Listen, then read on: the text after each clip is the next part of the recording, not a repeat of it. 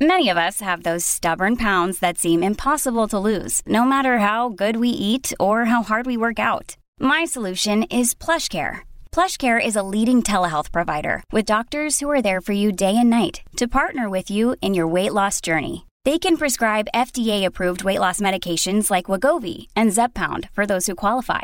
Plus, they accept most insurance plans. To get started, visit plushcare.com/weightloss. That's plushcare.com/weightloss.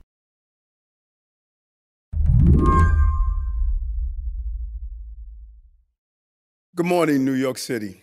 A couple weeks back, the mayor of New York City had this press conference that's been reverberating ever since. It was about a problem a lot of urban leaders are facing right now: homelessness.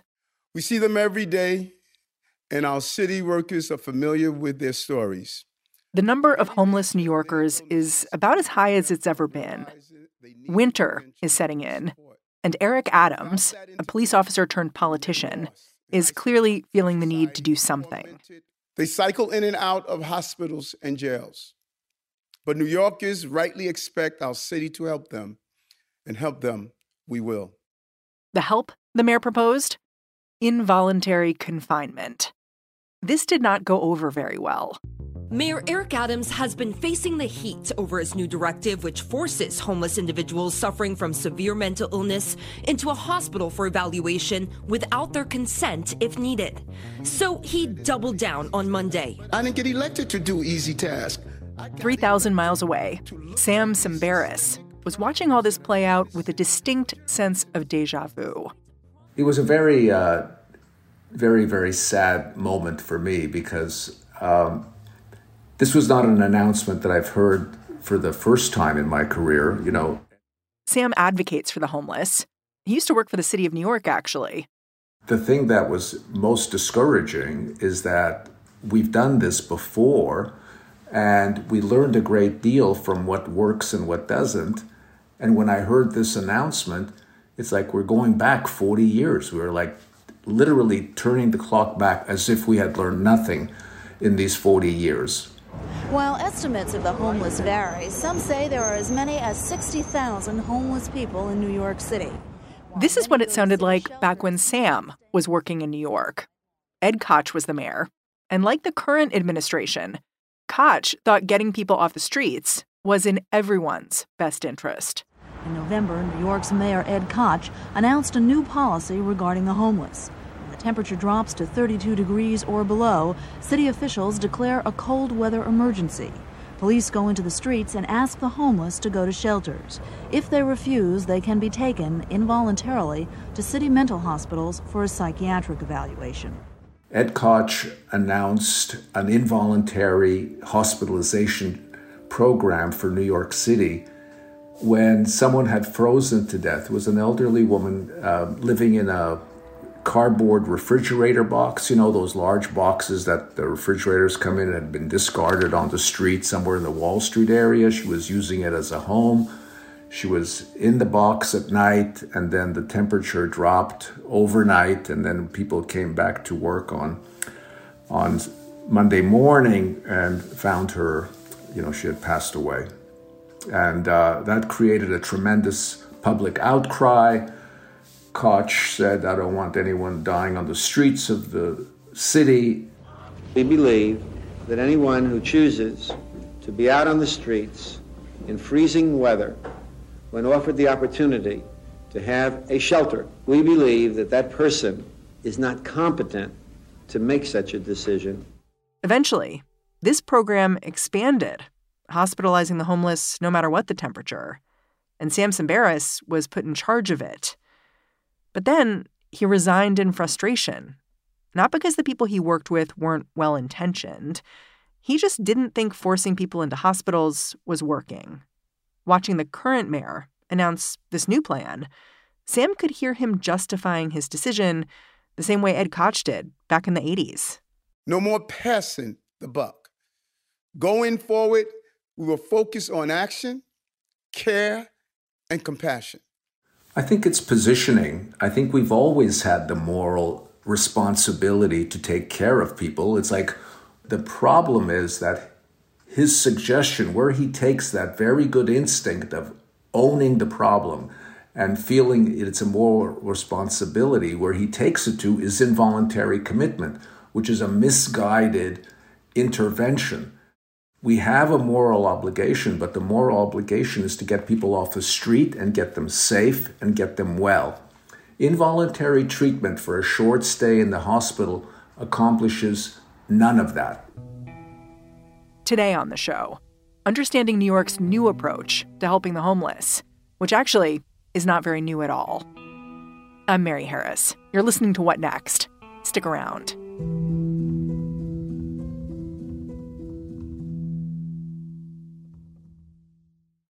This episode is brought to you by Discover. When it comes to your finances, Discover wants you to know they are the credit card that is always there for you. With 24/7 U.S.-based live customer service, everyone has the option to talk to a real person anytime, day or night. Yep, that means no more waiting for, quote, normal business hours just to get a hold of someone. We are talking real service from real people whenever you need it. Get the customer service you deserve with Discover. Limitations apply. See terms at discover.com/creditcard. Sam Sambaris first began to understand the way homeless policy works in New York from the ground level. It was 1985, and the mayor had just announced that new program, the one that would involuntarily hospitalize people living on the street. Sam was the guy taking those people in. I got involved right at the beginning of this problem. I was trained as a psychologist. I went to NYU. I was working at Bellevue Psychiatric Hospital. I was living in the East Village. And walking to work, from 3rd Street to 30th Street, I started running into people on the street that I had seen on the inpatient service. Yeah, what did you do? Do you say hello?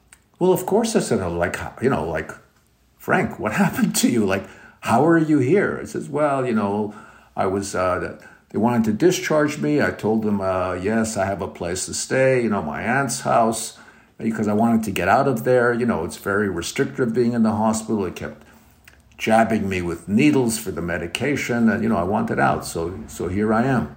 It was this revolving door aspect of the city's approach that bothered Sam the most. The hospital could only keep folks a few weeks at a time, and homeless people themselves wanted to get out as quickly as possible. It seemed like no one was looking to solve anything permanently. There was also the issue of civil rights. A couple of years into Mayor Koch's involuntary commitment program, it got challenged in court. By then, the program was better known as Project HELP.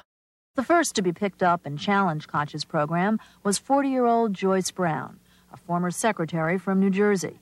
Joyce Brown, who called herself Billy Boggs, was a Black woman who refused psychiatric medication and was forcibly hospitalized. The New York Civil Liberties Union argued refusing treatment was Billy Boggs' right. The city claimed she was schizophrenic and had defecated in the streets. She said she was a professional homeless person who had lived for the past year on 2nd Avenue, next to a hot vent on the side of an ice cream parlor. The question's not whether she's eccentric, it's whether she's dangerous to herself, and this woman clearly is not dangerous to herself. And what happened with Billy Boggs is that she would also panhandle. When the cars would stop at the red lights, she would get up and she would ask people for money, as they waited for the light to change. She would also yell at folks, too, right? And try to keep them away from her with an umbrella. Yeah. She didn't like people throwing money at her. She felt that was very disrespectful.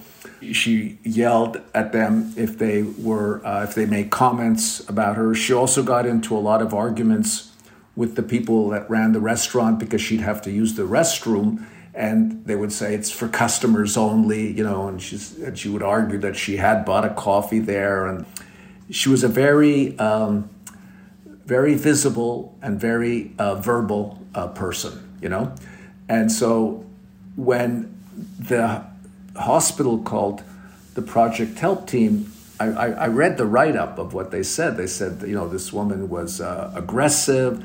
They said that she didn't have any judgment because she would wander into traffic and present a danger to herself because, she could possibly be hit by cars and she wasn't aware of that. Do you agree with that assessment? You don't want to see anybody living like that, but it wasn't exactly she was a danger to herself or to others any more than any of us would be if we were homeless and had to live on the street. So what happened after she was involuntarily detained? They took her to Bellevue on an involuntary commitment, and they were able to actually get her hospitalized because at that time a special unit had been set aside at Bellevue Hospital just for Project HELP, because I don't think she would have made it past the psychiatrist in the emergency room otherwise. And then they wanted to force her to take medication. So she refused the medication, and I believe that's when the ACLU got involved, and the case went to there's a court right at Bellevue Hospital to adjudicate these cases, and she won her case not to be medicated. And so the hospital then discharged her, saying that, well, if we can't medicate you, what can we do for you? We can't do anything for you. So she was discharged back out of the hospital. After she was released, Billy Boggs became famous for resisting Project HELP.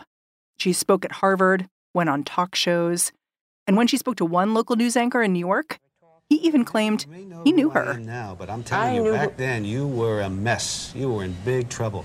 And I'm betting that if the city didn't do what they did for you, that you might have been dead by now. You might have frozen to death. No, I would not, you were because totally incapable of taking care of yourself. I had found a hot air vent in which I was warm. I was better off than some people who are in apartments with no heat, and I would not have been dead. I was not in any medical bad condition when I arrived at the hospital. I was in good health. And it created a tremendous press coverage about people's rights and the usefulness of this program. Aren't you better off than you were 3 months ago? I didn't receive any care while I was there. You're not a better person than you were 3 months ago, I'm the Joyce? same person that I was 3 months ago. You look a lot better to me. Why? Because I have a clean sweater on that makes my mind better? Because you're making sense of it. I made sense. And I think the general consensus was that she didn't really meet the criteria for danger to self or others. And I think that's why the program was looking for a new director. And that's when I got the job. Even though Sam wasn't sure that forcing homeless into the hospital was a good idea, he agreed to lead the mayor's program anyway. There was a part of him that hoped he'd be able to change things from the inside. I applied for the job and I said, I want to help people who are homeless and have mental illness, but I don't actually believe in involuntary hospitalization. And they said, what do you mean? You know what this program does? So I was very cautious about who we would bring into the hospital or who I thought would meet criteria. Did you ever have to involuntarily hospitalize someone and really think about it and struggle with it a bit? Oh, I don't think there was ever one time where we didn't struggle with it. I think it was easier for me when there was a medical problem. If somebody has you see that they've been hit over their head, they have a swelling next to their eye is closed and black and blue, and they haven't taken care. You don't know if they're internally bleeding or what's going on with them. In those situations when there's a medical complexity, that was not at all a problem of ethical dilemma for me. It's like this person has to go to the hospital. We have to at least know that they're medically okay. When people were symptomatic, didn't really have a plan of how they were going to take care of themselves. Those were much, much more difficult because it was hard to make the decision that you knew better than they did, what is the best thing for them. So explain to me how you knew that the push to involuntarily hospitalize people really wasn't working. The way I learned that it wasn't working clinically was because after we took the trouble to bring someone to the hospital, 30 days later, they would be back out on the street, often with the same little plastic shopping bag with their stuff that they had when they went into the hospital. It's like, oh, what happened here? The hospitalization was taking care of, the person's immediate problem, but they weren't doing anything in terms of addressing their homelessness. There was no housing program attached to the hospital. And there still isn't to this day. When we come back, what happened when Sam tried to build this housing program from the ground up?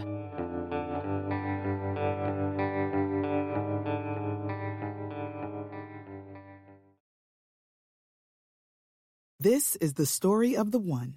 As head of maintenance at a concert hall, he knows the show must always go on. That's why he works behind the scenes, ensuring every light is working, the HVAC is humming, and his facility shines. With Grainger's supplies and solutions for every challenge he faces, plus 24/7 customer support, his venue never misses a beat. Call quickgrainger.com or just stop by. Grainger, for the ones who get it done. Coming soon from Slate Podcasts. So, first it was Dade County. Voters in the Miami area repealed civil rights for gay people by a 2-to-1 margin. In the late 1970s, cities around the country began rolling back anti-discrimination laws that protected gay people. And then it was Wichita, St. Paul, Eugene. Successful campaigns against the gay community, which shocked us all. A state senator from California watched the laws fall and saw an opportunity. Homosexuality is a most repulsive lifestyle. His name was John Briggs, and he wanted to deliver the anti-gay movement its biggest prize yet. California realized that they were coming for us. I'm Christina Cauterucci. This season on Slow Burn, we'll explore how a nationwide backlash against gays and lesbians led to a massive showdown in California. Now it's something called Proposition 6, the Briggs Initiative. It would call for firing any teachers in California who practice homosexuality. Your life as you knew it would be destroyed. We've got to fight back. We can't let this happen in California. The Briggs Initiative would be the first statewide vote on gay rights. Gay rights now! Gay rights! With so much at stake, young people became activists. We were all coming out all day long, every day. And activists became leaders. My name is Harvey Milk, and I'm here to recruit you. Slow Burn, Season 9, Gays Against Briggs. Out May 22nd, wherever you listen. If we lose here, it'll be 50 years before we ever get back up again. Like the drag queens say, take out the earrings, sharpen the nails. There ain't no going back. In the end, Samson Barris only spent 4 years at New York's Project HELP. Pretty soon he was working on his own project, a solution he thought would be more long-term for homelessness. The idea was simple: to just give homeless people places to live, even if they had mental health issues or drug problems. So we started this Pathways to Housing organization. It was a nonprofit and got a grant from the State Office of Mental Health for what's called supported housing. So we had money to pay people's rent, and we had money to hire case managers to look after people once they're housed. And how did you choose who would get housing? Well, we were basically choosing the same people we were talking to when we were doing street outreach. The very same people that we had considered hospitalizing before. We were now saying, hey, how about this? How about a place to live? And they would say, are you kidding me? Is that like on the level? Said, yeah, really, yes. Yeah, you don't have to take medication. You don't have to be clean and sober. You can come right as you are with your shopping bags, and we'll help you find a place and you can move in. I mean, I know you've said you didn't kick people out of their homes even when they really messed up, like sold all their furniture to buy drugs. So what does treatment and accountability look like for a person in that situation? It looks like the same as it does for all of us. I mean, people had to sign a lease, right? And they had to meet the terms and conditions of a standard lease. Now, most people managed that okay, but some people didn't. Some people, when they moved in, had people that they knew on the street. And they couldn't turn them away. They couldn't turn their friends away and let them be sleeping on the sidewalk when they had this apartment that it was warm and safe. So some, people got evicted. And not a lot, but, 20%, And it's like, at that point, we had a dilemma about what to do. The easiest thing to do would have been to say, okay, we gave them a chance, they messed up and, they're back on the street. It's on them. But we didn't say that. Did you rehouse them? Oh, of course we rehoused them. If they wanted to be rehoused, we rehoused them. We rehoused them with the understanding that we had learned something from the last eviction. So when you looked at the effectiveness of your program after doing it for a few years, what did you find? Well, this is the amazing thing, Mary. I mean, I had looked at data for housing effectiveness in New York City housing programs that were being operated in the traditional way, which means in order to get housing, the typical approach is you have to be clean and sober, you have to be stabilized on psychiatric medication. So you have to have your treatment piece totally together before you get housing. It's a reward for the good little boys and girls. Exactly. And there have been, by the way, today, in 2020, the Center for Disease Control published a paper that talks about 26 studies of housing first compared to treatment as usual. And all of them have more or less the same results, which is that people who are homeless and have mental health issues and addiction issues that go into housing first programs are stably housed typically 80 to 90% of the time, compared to 30 or 40% when you have to do the treatment and then housing. Can we look at New York as an example? Because I think New York's a really interesting example with a lot of progressive people in government who have embraced the idea of supportive housing, the kind of housing you've found to be very beneficial for chronically homeless people. So let's talk about why in New York City, despite this commitment to helping people get off the streets, it doesn't seem like Housing First is delivering on its promise. Like, what are the things that are getting in the way? What's getting in the way is that we still don't have a national health policy where it's easy to get access to care, and we're not building any housing that's affordable for this group of people. So people are saying, well, if Housing First works and it solves homelessness, why do we still have homelessness? Well, that's the same thing as saying, well, if hospitals work and they cure illness, why do we still have sick people?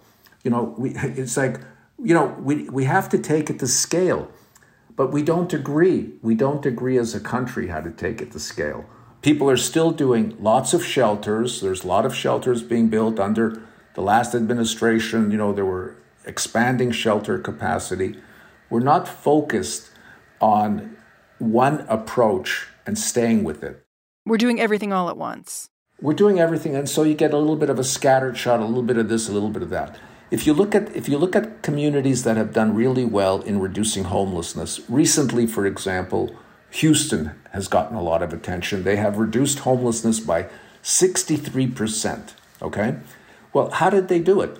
They committed more than 8 years ago to a housing first approach.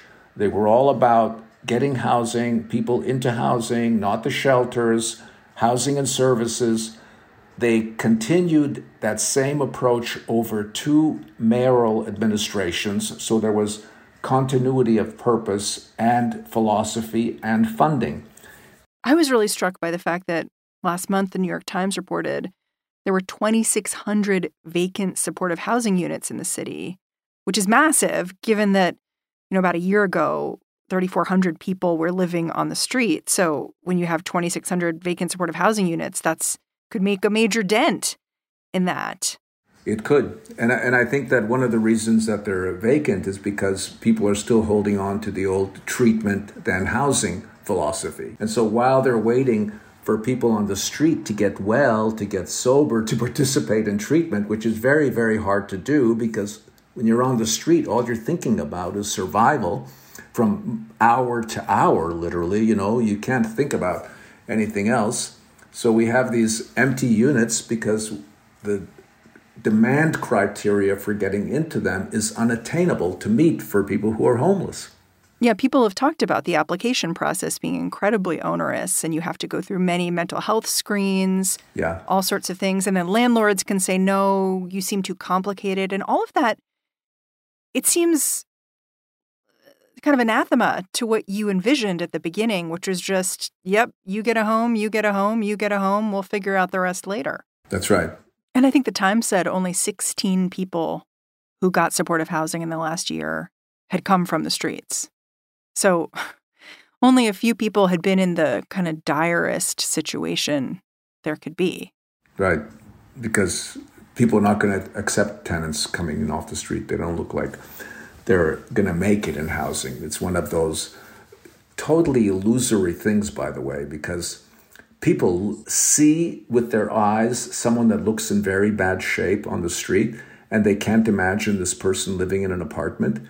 And I can tell you from my own experience, hundreds and hundreds and hundreds of times over again, you take that person and you put them right into an apartment, and they give them some clothes, and a couple of nights rest. And like the very next day, they're coming out of that apartment with their key in their hand, and they're virtually indistinguishable from any other tenant in the building.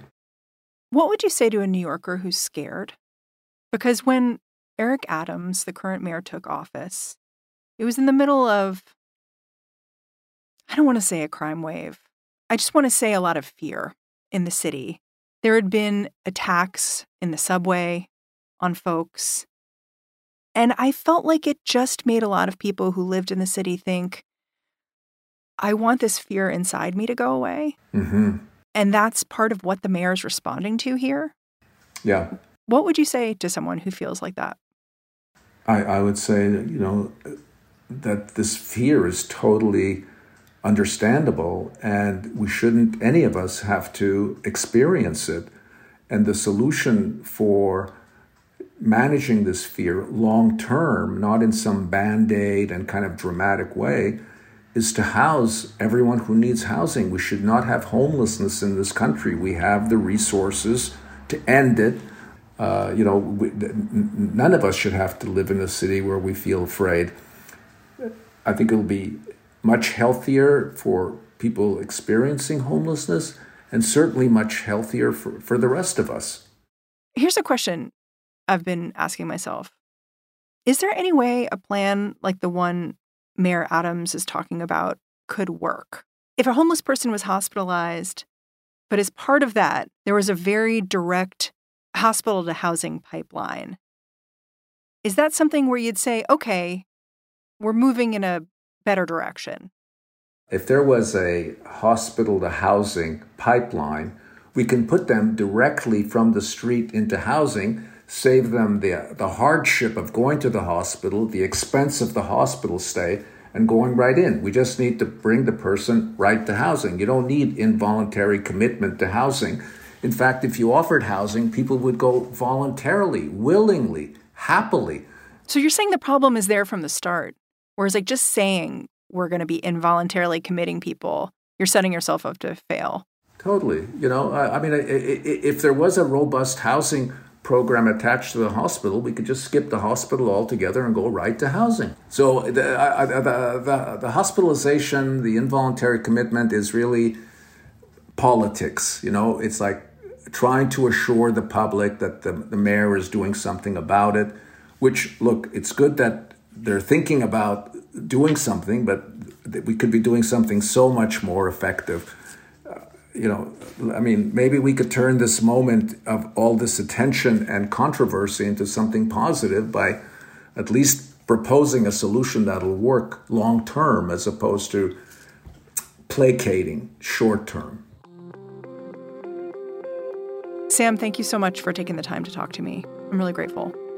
Oh, it was great talking to you, Mary. Thanks for inviting me. Sam Sambaris is a clinical community psychologist at UCLA. He's also the founder and the CEO of the Pathways Housing First Institute. And that's the show. If you're a fan of What Next, the best way to support our work is to join our membership program. It's known as Slate Plus. The way to do it is to go on over to slate.com/whatnextplus and sign up right now. What Next is produced by Elena Schwartz, Carmel Delshad, and Madeline Ducharme. We are getting a ton of support right now from Anna Phillips, Jared Downing, Sam Kim, and Victoria Dominguez. We are led by Alicia Montgomery and Joanne Levine. And I'm Mary Harris. I'll be back in this feed bright and early tomorrow. Catch you then.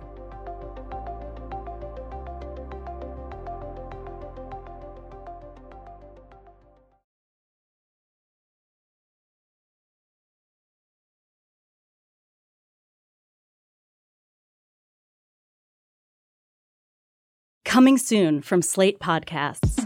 So first it was Dade County. Voters in the Miami area repealed civil rights for gay people by a 2-to-1 margin. In the late 1970s, cities around the country began rolling back anti-discrimination laws that protected gay people. And then it was Wichita, St. Paul, Eugene. Successful campaigns against the gay community, which shocked us all. A state senator from California watched the laws fall and saw an opportunity.